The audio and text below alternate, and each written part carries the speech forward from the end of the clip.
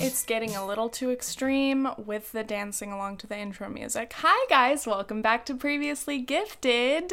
My window's open today, so you may be hearing some ambient noise. And if you can't, it's just me. Pay no attention to what you can't pay attention to. Welcome back to Previously Gifted. This week, just to gloss over what we will be heavily glossing over, I want to discuss my miracle shopping trip, some Starbucks problems, and Wild Country, to name a few things. I'm sure I will get off track and talk about many other things. But thank you guys for listening, as always. Thank you for your YouTube comments. Make sure you subscribe, leave a comment, leave an iTunes review, and most importantly, become a patron. If you go to patreon.com/previouslygifted, you can see how you can support the podcast, aka me. And also, I will be posting exclusively on my Patreon this summer because I'll be taking a hiatus. So the only way you'll be able to hear any podcast episodes from me over basically the next 2 months, June through August basically, is through Patreon because I won't have time to do videos and it will be only audio. But if you care about me, you'll do it. And if you don't care about me, see you in the fucking fall. Okay? I gotta give a shout out to my patrons, most importantly, my sponsors. Shout out to Liz Walsh. I tried to change it up this time and say it in reverse order, and I fricked up. Liz Walsh, Jerome Nivens, Matt Barham, Lily Dillon, Eric Courtwright, Kirsty McCulloch, Hannah Baker, and Joni K. I love you guys. Thank you so much for continually supporting the pod. And thank you again. I just wanted to say, first of all, thank you. Secondly, I just wanted to say thank you. Okay, so let's jump right the frick in. My miracle shopping trip. I have to start further back than that. I, this year, have been on a path of wellness, mostly like making sure that I do all the health checkups that normal people do. We all know here in the US of A, a lot of us don't go to the doctor as often as we're supposed to, and that's very sketchy. But it's totally understandable when you have any sort of like insurance or affordability issues, and it's just like, fuck, you're like, I don't want to go even to the urgent care when I'm like deadly sick, let alone just call up the doc to see how things are, you know? What if that ends up costing me a lot of money? Anyway, this year I've been just trying to do checkups. So I've been doing my blood tests. I started birth control to get my crazy hormones out of whack, and actually it's been helping, I think. Also, I think the sunshine and not being in the dead of winter has helped, like my mental health and physical health and everything. But next up on my list was a trip to the dermatologist because I've never had a freckle check.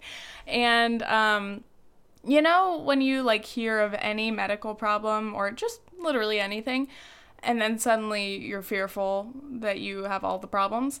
That happened to me. I may have told this story before. I was watching a Lifetime movie a couple years back.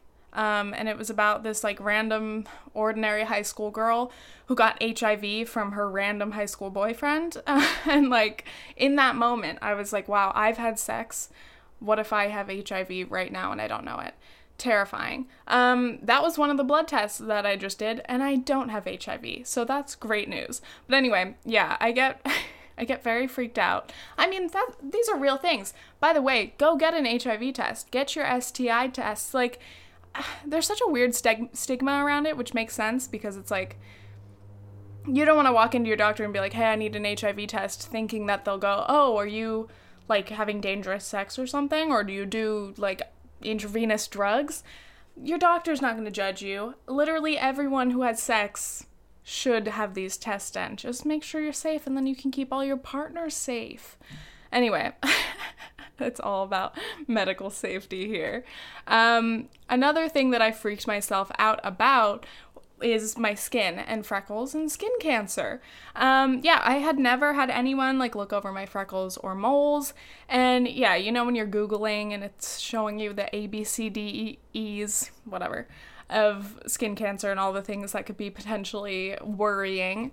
Oh man, like Nathan and I would like trade off and look at each other's skin and be like, oh, there's kind of a questionable one on your back here. And then you just sit there and you're like, okay, cool. So I could have, you know, a cancerous tumor growing in my skin right now. Or this could just be an ordinary freckle or mole. So anyway, I finally booked an appointment to see a dermatologist for the first time, just for an annual skin check, which they also told me that I don't need to do that annually. You pretty much only have to do like very frequent skin checks with a doctor, like if you've had skin cancer in the past or if you're like very, very susceptible to it, if it's like in your family history and stuff. But like truly anyone could get it. So it is good to just check in. Anyway, I went to the dermatologist. It was in this really swanky medical building, and I suddenly felt like I was on like Grey's Anatomy, but not in a hospital, you know? I was like, wow, this is really nice. And I walk up to like the receptionist.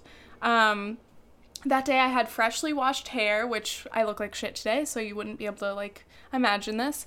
My hair looked really nice, and I did do my signature like red eyeshadow that I'm doing recently. And I may have been wearing my orange jacket, so it was just very colorful. I walk up to the reception, and the lady's like, she looks up and sees me, and she's like, oh my God, your eyes are so pretty. Like, I saw your eyes, and I thought you had contacts. Wow, and your makeup, and your hair. She's like, wow, your whole look goes together so well. Look. She grabs the two people sitting next to her who couldn't see me because of, like, some dividers. So they both come into my visual frame, and they're like, oh, yeah, okay, yeah, wow. And I felt so uncomfortable. So I was like, oh, thank you. But also, like, now I have three people just, like, staring at me. What are you supposed to do in that situation? Strike a pose? Flip your hair? Thank you.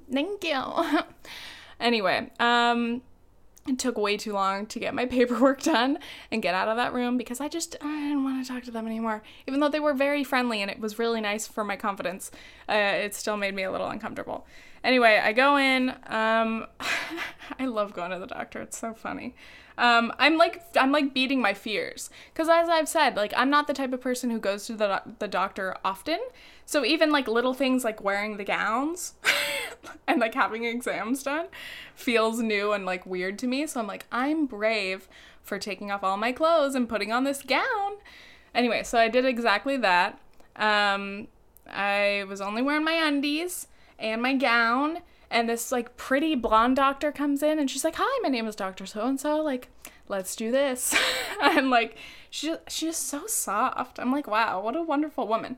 She, like, grabs my hand and is, like, flipping over my arms and, like, touching me lightly, and I was like, this is crazy. Wow. I was like, am I questioning my sexuality or what? But not really. It was just, like, she's literally just looking at my skin, and she's nice, I'm nice. But she was complimenting me again. She complimented my hair. She complimented my makeup. I was like, yes, bitch, it's a good day. But then she was like saying really nice things about my skin. She's like, wow, you have gorgeous skin. Oh, beautiful. She looks over like my whole front of my body and she's like, I haven't even seen a mole yet. And then she's just like, turns me around. She's looking at my ass. I was just like, okay, all right. But yeah, she was very complimentary. And I left and I was just like, wow. Holy shit. Like, I did not expect for everything to go well. By the way, all of my freckles and things were all good. Nothing looked suspicious. But they did have another doctor come in as, like, a second opinion. She looked me over again with their little device, which is basically like a flashlight magnifying glass. I don't know. But they're, like, looking at some freckles up close, and they're like, all right, you're all good. But anyway, I expected to just go and have some freckles looked at. And I left this dermatologist appointment just being absolutely gassed up, dude. Not, like, physically, but, like, they gassed me up. My head was a fucking balloon. My ego was through the roof. I was happy, feeling good about myself. And most of all, got to rest assured that my skin is fine, but I do need to wear sunblock and all that, you know. So I leave the dermatologist appointment, And, like, I had already Googled prior to my appointment if there was a Starbucks nearby. This was on one of my days off. I needed my coffee. And there was one within, like, walking distance. So I was like, fuck, yeah, bitch. Which doesn't happen all the time because we're out here on Long Island. Most things are not walkable. So, like, it was a pretty lucky sitch. So I'm, like, going toward the Starbucks, which is maybe, like, 2 blocks away. And I'm coming up on this shopping center. And, like, it's just an ordinary shopping center, my friend. But I was, like, so excited by it. I see, what? I don't know, like a Vons. Just, this doesn't make any sense. It was, like, the most average shopping center. There was, like, a Shake Shack. And then there was a Macy's backstage. And in that moment, suddenly, I was like, I deserve to go shopping, you know? So I go into this Macy's backstage, and usually I'm not a fan of Macy's. I don't like big old department stores. But what I didn't realize, this was basically like a Nordstrom Rack of Macy's. It looked like a little, like more like a TJ Maxx than anything. Had kind of thrift store kind of vibes. So anyway, I walk in, I've got my day, so I'm just taking my time. I was going to look for a purse, because I've been wearing this green purse that you've probably seen on my Instagram for the past, like, 2 years. It was actually from one of my ex's grandmas, so shouts out Guna, thank you, I loved that purse, and I wore the shit out of it, but I'm like, I think it's time for me to get a new purse. The, like, strap is wearing away and stuff. And I've really been eyeing just like a simple, like kind of slightly smaller, plain black. I still like the like shoulder strap kind of purse. But yeah, I'm just like, oh, maybe I'll just get another purse. So I go to Macy's backstage and I'm looking through their purse section and it's just all shitty. It's like nothing is simple. Everything has like sparkles on it. And I was just like, okay, it's a no from me. But that brings me to the shoe aisle, and I was like, oh shit, okay. The first thing I saw were these, I would describe them as platform slides, like platform sandals, Tommy Hilfiger. These ones were black, white, and blue, mostly like black and white.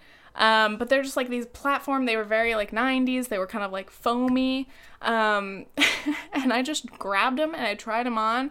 They were very comfy. They were too big for me. They definitely ran small, but they were a size 10 and I'm usually like a size 8. So I was like, these are too big for me, but they were on sale. They were like $25, usually about 50, 60, I don't know. So I start Googling them because I'm like, are these worth it? Like, when did these shoes even come out? Like, are they 5 years old? Are they, like, kind of a current style? Like, it doesn't really matter to me, but I wanted to know, like, how good of a deal $25 was, you know? If I could find the perfect pair in my size on eBay or Depop, whatever, I would do that. So I'm sitting here, like, I was wearing my socks, and then I put on the sandals. They were fucking dope. They were very comfy. But I'm just, like, sitting on one of those little stools, Googling and just wearing the shoes for, like, way too long. And then I decide, no, like, they're not my size. I'm not going to do it. But then I look through all the other aisles, and then I do find them in 8s, but not in 9s. And like I said, they ran small, so an 8 didn't fit me right. And I was like, oh, my God, this is so rude, you know? But then I was like, okay, it's a sign that I shouldn't buy it. Meanwhile, I was Instagram storying the whole thing. So if you saw that on Instagram, shouts out, I did not end up buying them. And I was like, all right, I have to leave the store. But leaving the store, I see all the clothing and so many things caught my eye. I went straight for these like funky short like little tie shirts. There was like a red Hawaiian style one and then like a bunch of other ones. And I just like kept finding amazing things, which like rarely happens to me. I don't usually like shopping in like a regular kind of store. I like thrift shopping because it's that kind of like sense of just like discovering something or stumbling upon the one perfect item. So like that's kind of what it felt like. You know how in like a TJ Maxx, like there's no order. Everything is just thrown all around. If you find one thing or one size of something, there's like no guarantee that you'll find any other ones anywhere.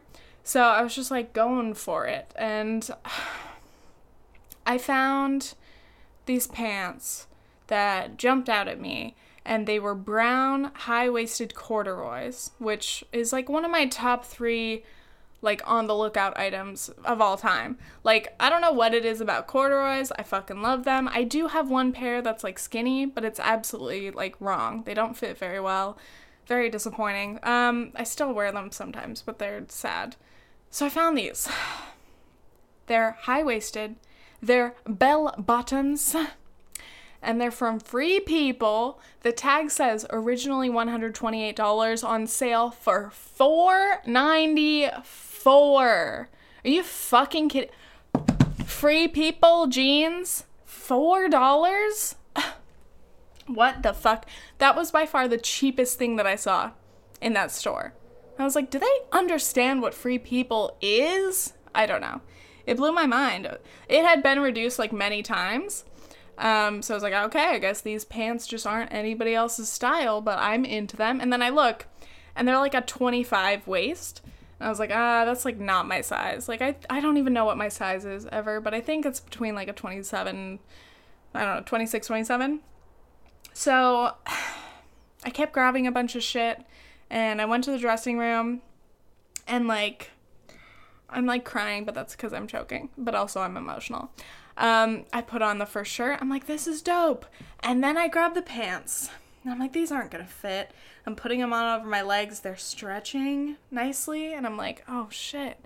And I'm like, is this the actual Sisterhood of the Traveling Pants? Because I put them on, and they fit unbuttoned. And I start to button them, and they fucking fit, dude. They were so stretchy. And I was like, what the fuck is this? Like, you do not just find pants that fit. You know? Unless, I don't know, maybe you're a guy. Pants fit you guys easily. As a woman, finding pants that fit you, that fit your waist, that fit your butt. Oh my god, they fit my butt so well. They look so cute. The only issue is they're a little long, but I have these bright kind of blue high-waisted bell bottoms. And I wear those with my, like, big, black, chunky, like, platform shoes. That's the only way I can wear those jeans. So I was like, oh, I'll just do the same thing with these pants. Needless to say, I bought the Forever 20... What? Oh, my God. What if I lied to you guys? And I was like, yeah, they're from Free People. And they were from Forever 21.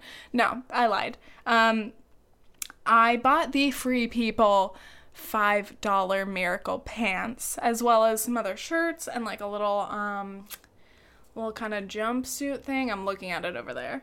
But anyway, it was an amazing shopping trip. Like, rarely does it happen that I'm in the dressing room and things fit and I feel good. Like, you know, I'm so bored of shopping because, like, so often you're trying to find just like anything and like nothing fits, and it just makes you feel bad and ugly about, and, you know, just makes you feel bad about yourself. So to have, like, the opposite happen, like, right after I was gassed up by the dermatologist's office, I was like, today's my day, bitch. Here we are. Let's buy some clothes. Even though, I don't know, I always feel a little guilty buying clothes, which is annoying. I mean, it's good to be aware of, like, my consumer habits, I guess. But, like, I cannot go to the mall and walk into a Zara, H&M, Forever 21 and feel good anymore. So I just try to avoid going in there at all, because I know I'll see something cute and I'll want to buy it because it's cheap. But I have to actively remind myself, no, bitch, that's fast fashion. Don't support that shit. But then I look at any other store, like, I'm like, oh, Madewell has such cute stuff. And then I'm like, oh yeah, that shirt is on sale for $60. That's a no for me. Like, trying to shop for Miami, I was like, I need some cute clothes to wear on the beach and be comfy in warm weather, because I have, like, nothing. Nathan and I were at the mall, and, like, I could not let myself go into Forever 21, because I fucking knew if I went in Forever 21, there would be cute summer dresses, they would have some cute-ass rompers, they would have some cute-ass jumpsuits, but I could not let myself. So at least at a store like Macy's Backstage, shouts out, sponsored, I wish, give me my $81 back. I spent $81 on like 5 or 6 things. That's pretty amazing. I got some good stuff. So anyway, I felt really good, and it is more fun, I think. I think it's a lot more fun than shopping in a store where there's so much of a surplus that like so much of it is just gonna go to the landfill. I mean, like that's why stores like that exist. Obviously, those are the unsold items, which almost makes me like happy. I heard this like discussion recently, I don't know what it was, but it was someone talking about fashion, and they were talking about how like I think it might have been Crystalia. I think so. Whatever, saying like in fashion, like, or maybe Safia, it doesn't matter. They were saying basically things that are very fashionable get like very, like they go all the way to ugly. Because sometimes things that are so good, like, aren't in fashion. And I don't know if that makes sense the way I explained it. But it kind of explains, like, my sense of style, because I've always joked that, like, the things I'm most attracted to when shopping are the things that, like, I look at it and I'm like, oh, that's hideous, I want it. So that's kind of the reaction I had with, like, half the stuff that I just bought. But it was so fun. And it is fun to know, like, these things didn't necessarily make it, or even they were just like the last of its size or whatever. I really would be interested in looking into how stores like TJ Maxx and all of these like leftover stock stores work. I don't care how they work though, because they give me discounts and it's a little bit more of an adventure to find things. I talked about this for goddamn way too long. I'm gonna take a break and then we'll get back to talk about other things. Okay?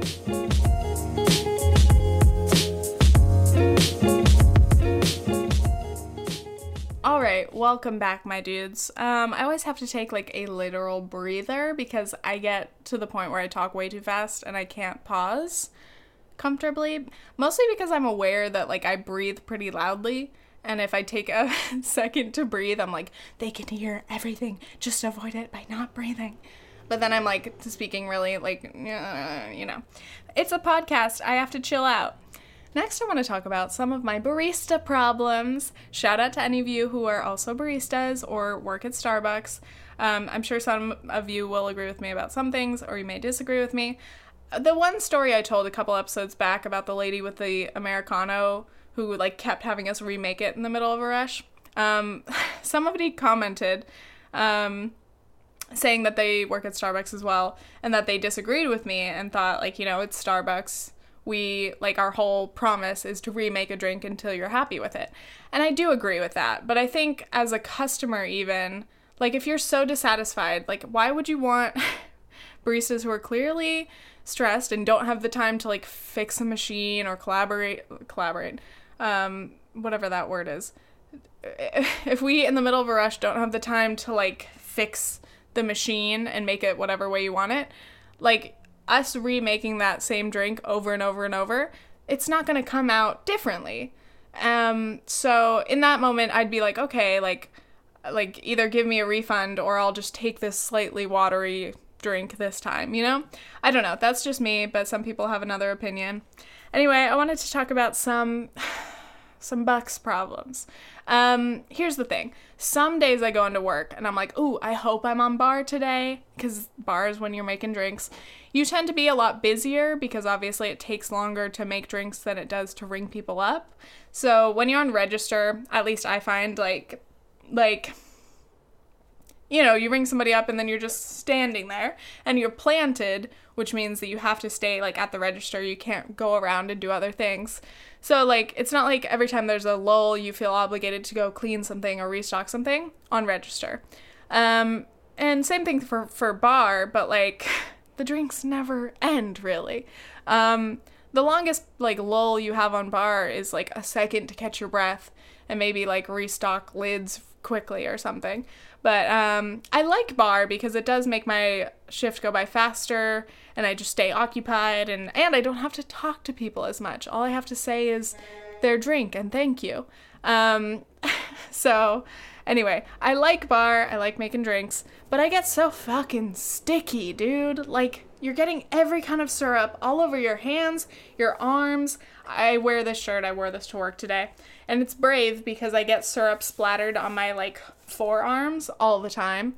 And then recently, like, I don't know what happened, but like something shot out sometime, and like I got some kind of syrup under my bangs, like on my forehead in the middle of a rush. It's always in the middle of a rush.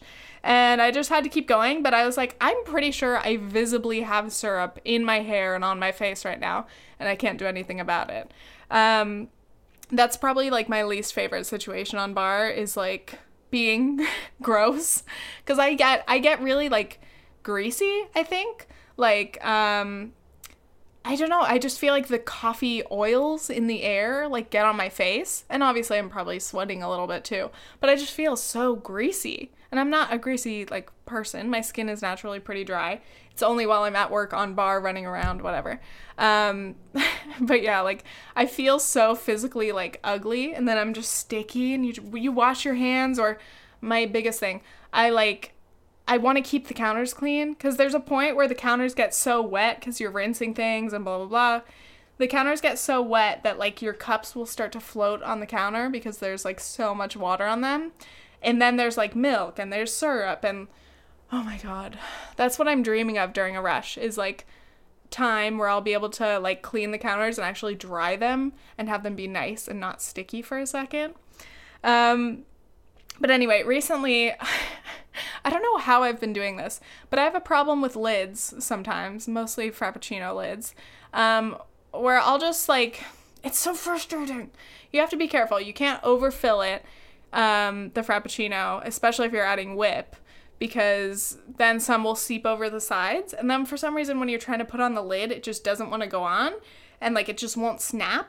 And then, oh my God, it's happened so many times where I make the perfect Frappuccino, and they're painstaking, dude. It takes so much effort to make a Frap, especially when you have a whole line of them to make, you know?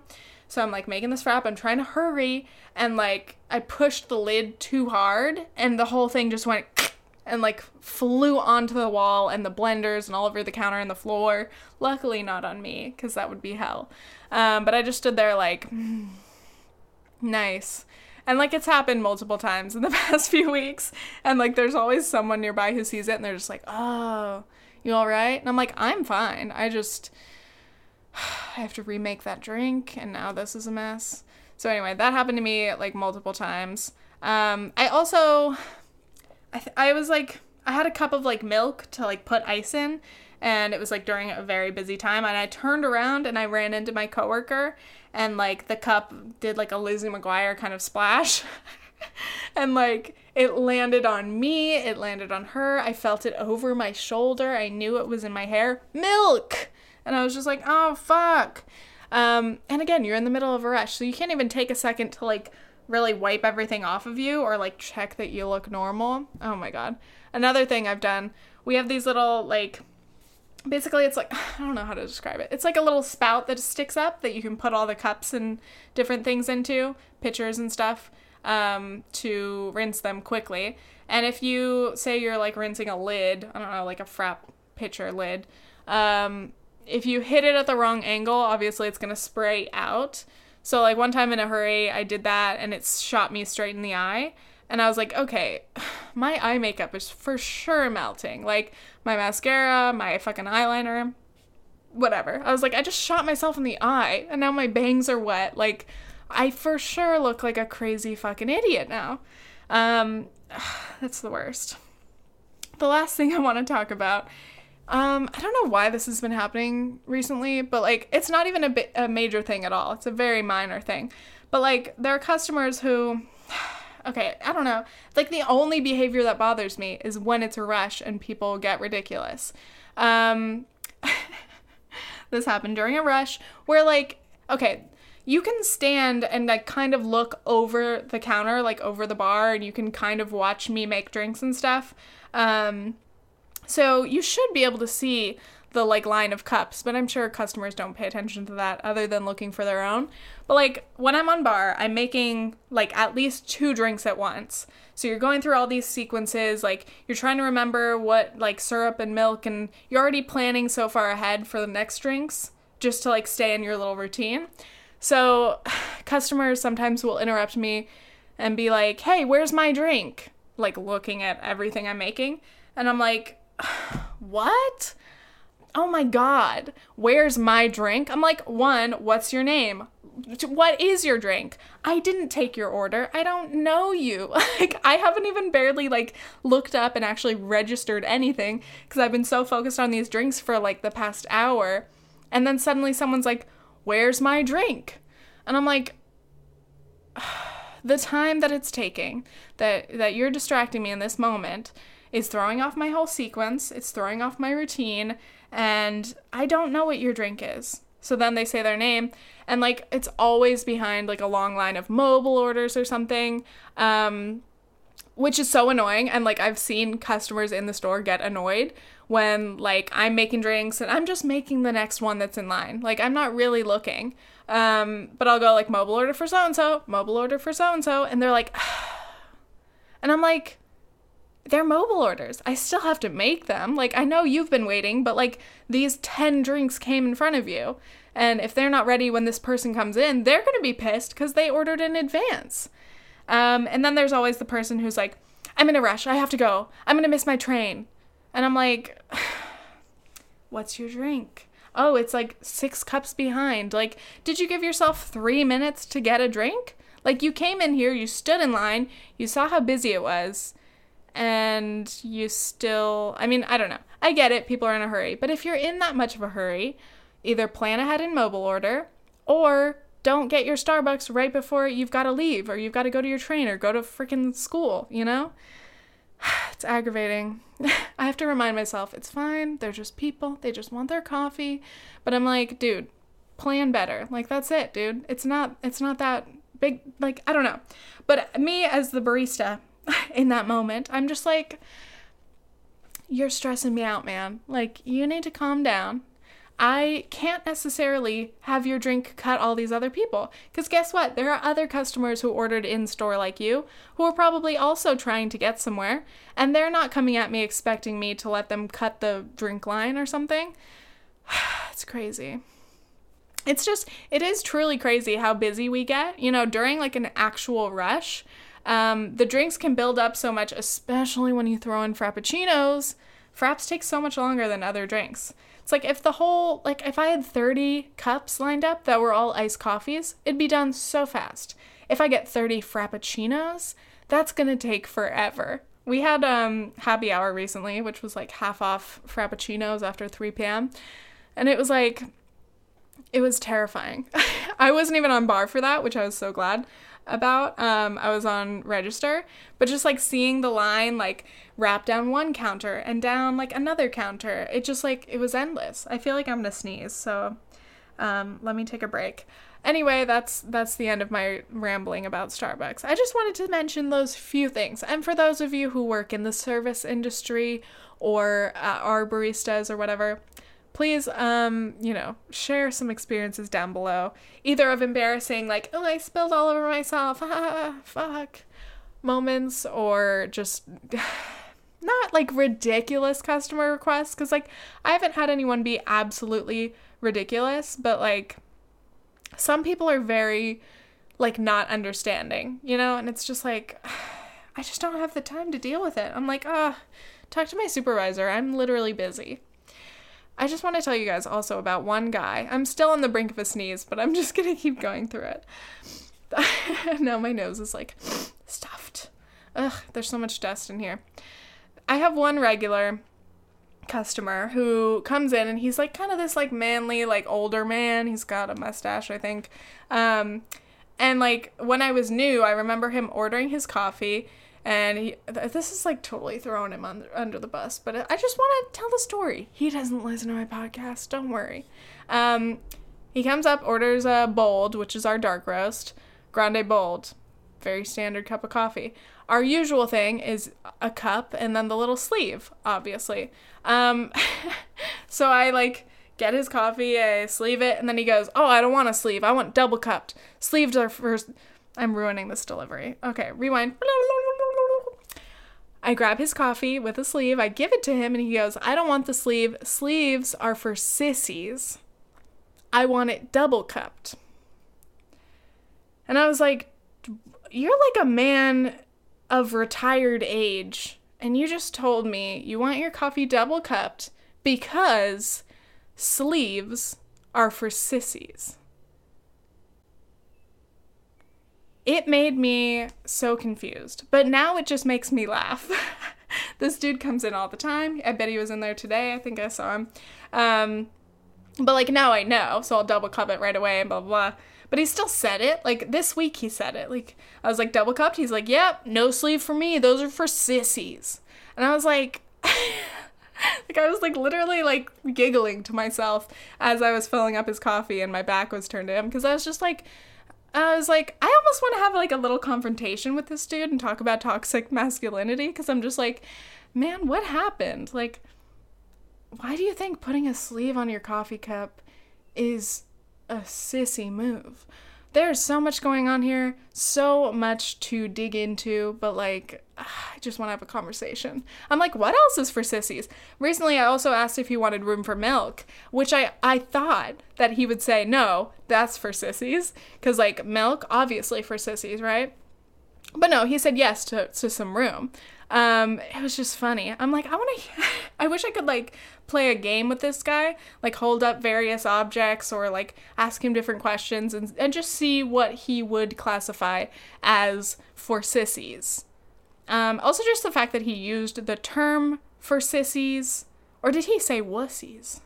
He definitely didn't say pussies, because that would be too much for me. I'd be like, okay, now you've gone too far, sir. Excuse me, sir, do not use that language in my establishment. Excuse me, sir, as a Starbucks partner, I'm going to have to ask you to leave because you said the P word in a derogatory way. Just kidding, that is not our company policy. We'll let you do whatever the fuck you want, because this is Starbucks. Anyway, yeah, I'm going to take a break. I'll be right back.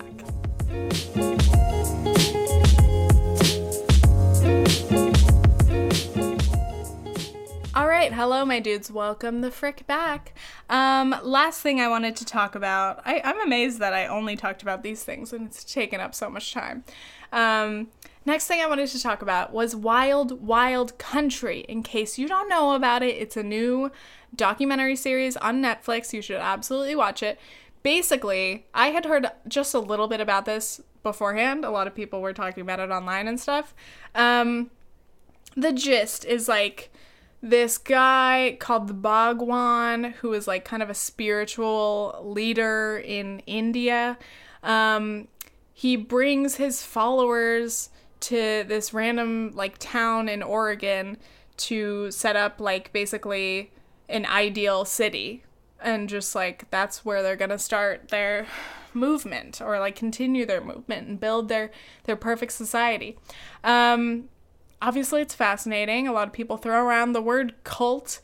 And, like, oh, man. I don't even know where to begin. Like, I asked Nathan if he wanted to watch it. We have been flying through so many different, like, series and, like, we just can't watch something long enough, you know? Like, we binge watch things so fast that, like, it's over in a few nights, you know?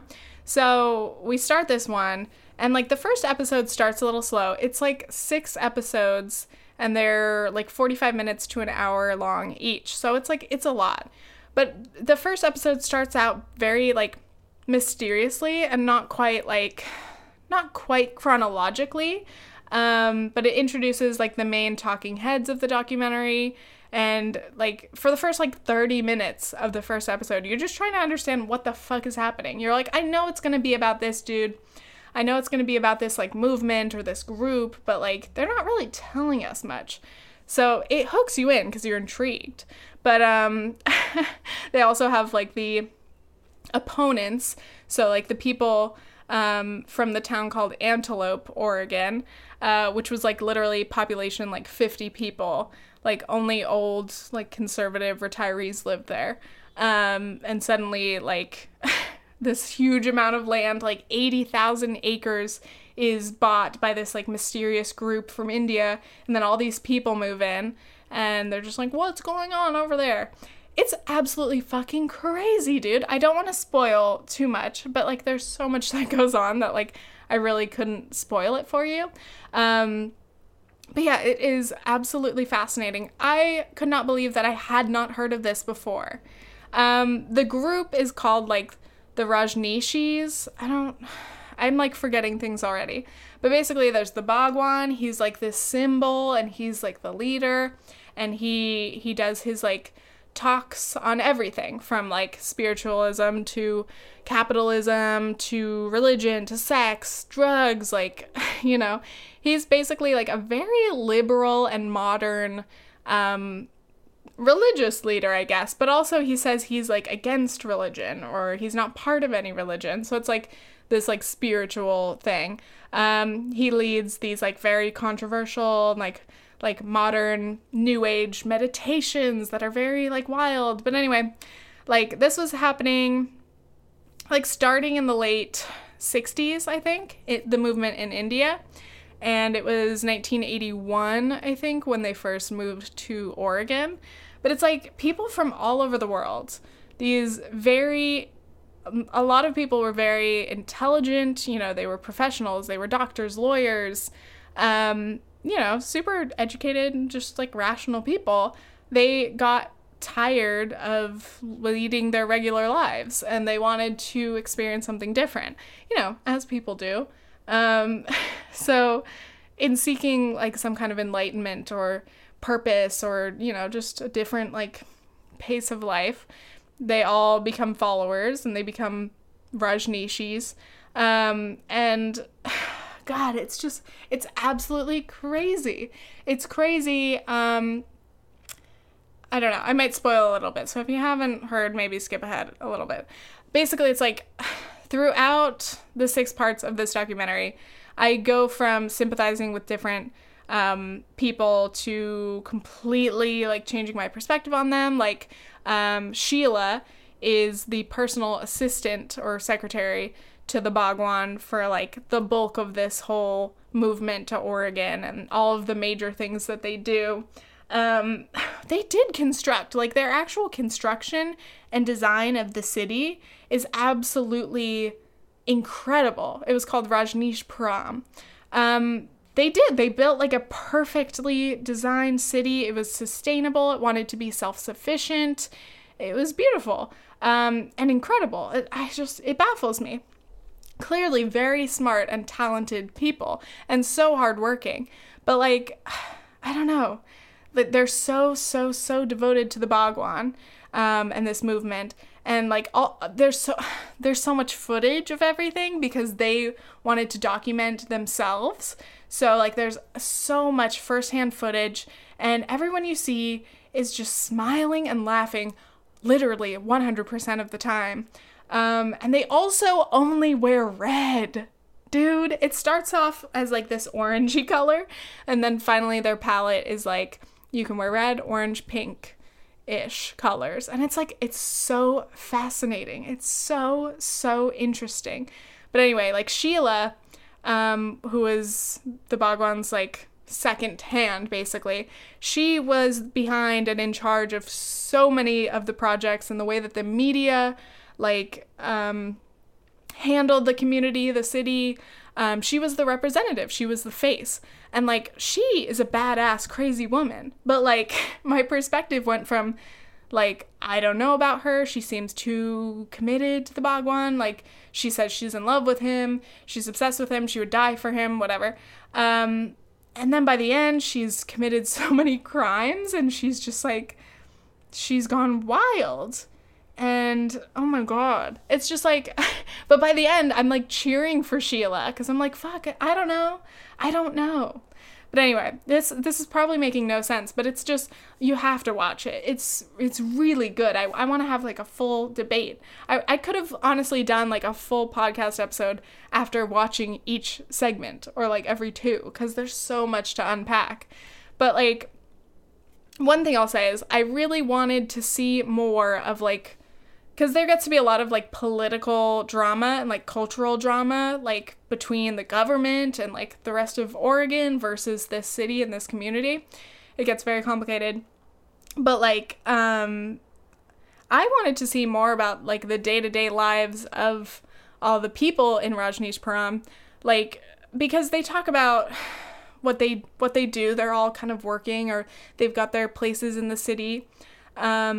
and they eat together. They get their 2 beers a day. Apparently there was a lot of sex going on all over the place, but like I wanted to know like day to day like what the beliefs still were and like what the teachings were.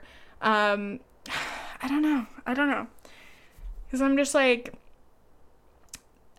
it blows my mind. And that it's the fascinating thing about like any cult, and you look at like who its followers were, you're like, how could this like, you know, mild-mannered, very adjusted person become so committed to this person and this leader or this group, and how could they kind of lose their sense of self, or how could they lose their sense of justice, or, you know, like they just become so and like absolutely devoted to this group or this, you know, whatever.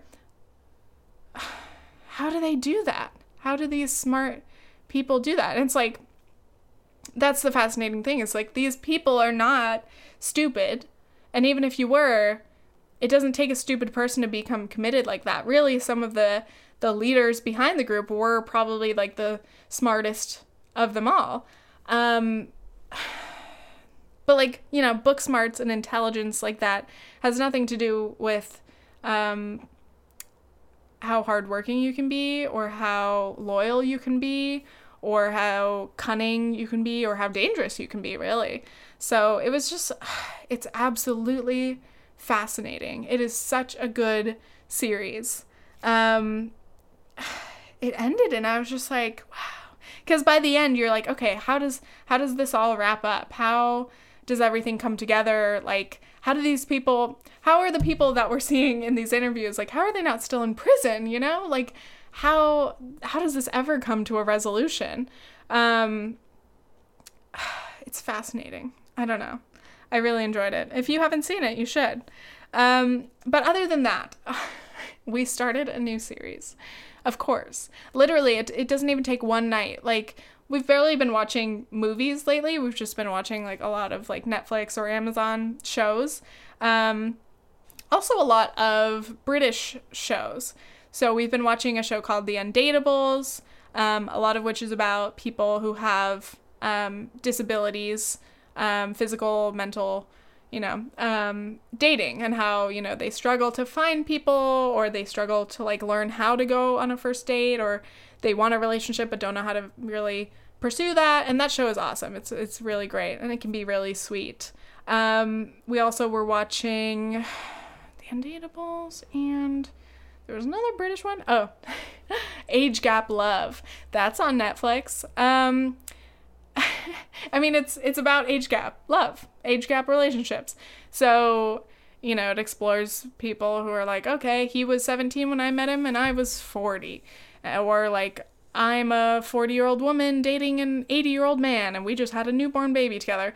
It's fascinating. I love those kind of like social documentary shows, just because everybody likes to see a little peek into these like interesting people's lives. Even though it may, like, I don't know, you may be judgmental about it. There are definitely a few couples on there where I was like, okay, this is kind of fucked up. This seems a little manipulative. There seems to be some kind of, like, trauma here, or, like, she's literally got to be using him for the money. Okay, there was one couple on there who was this, like, what is he? This guy, I can't remember. I don't know. This guy, I think from, like, Vienna, he was, like, an 80-year-old, like, billionaire, marries a 24-year-old, and everyone's like, yeah, she's a gold digger, and she's like, no, I'm not, I love him, and she looks, like, so angry all the time, and they're always fighting. At this point, like, in the show, they had been married for, like, a week, and they're like, oh, being married is so hard, we just keep fighting, and it's like, I think you guys just don't like each other. I think that's the problem here. But anyway, they did end up breaking up. They were married for 2 years, and then they broke up. And I'm like, wow. It was like his like 5th or 6th marriage or something. And I was just like, this is so amazing. But anyway, we watched that show. I would definitely recommend that. We didn't finish that, I don't think. Actually, we may have. It also featured this couple that I had seen on YouTube, I think called like the May December Society or something. Dude, I was so disturbed when this popped up on like my main page. It popped up for a lot of people randomly, like being recommended. But it was this age gap relationship where I think the title is something like, "He's Not My Dad." And it's like this young woman who's maybe like 21, 22, and this like 50-something-year-old dude. And they're like, "Hey, we're in a relationship. We're an age gap couple." And they're just like, they're really interesting because they're both actors and they're kind of like, they try to be funny, but it's kind of uncomfortable. But like they popped up on the show and I was like, oh my God, I know them from YouTube. Obviously not personally. But yeah, I was just like, wow, there it is. YouTube saw it first. But yeah, the most recent show I've been watching is Embarrassing Bodies, which is also on Netflix. Bless up Netflix for having so many programs from the UK, and suddenly I'm very interested in watching British reality series. Embarrassing Bodies is literally just a kind of an informative like medical show, but it's like, you know, entertaining. Apparently it's on Channel 4, Nathan has told me this, which is like a very like sex positive and open channel. It's also where Naked Attraction is hosted. So just, you know, the British people being very open about their bodies and embarrassing things. But this all comes all the way back around to like my medical worries, you know, being a little bit of a, what's that word when you think that you're always sick? I don't remember. Anyway, watching Embarrassing Bodies, they straight up show everything. Nothing is censored, dude. Nothing is censored, which is funny because like my American mind is like, oh my God, they're showing uncensored vaginas on TV. But they're showing everything. Holy shit, my God. There was this, we just watched an episode last night with verrucas, which are like warts that get really big. I don't know. This little girl had so many verrucas on her foot. It was absolutely disgusting. It was literally like Groot, but like a human foot. Oh my God. It was horrifying. You absolutely cannot eat while watching the show. And it's funny because like when Nathan and I sit down to like start watching our show for the night, it's always like right after we've made dinner. So we'll just bring our food in here and like eat a little bit while we're watching it. But we started the show and we were like, no, we cannot eat during any segment of this show. Oh God.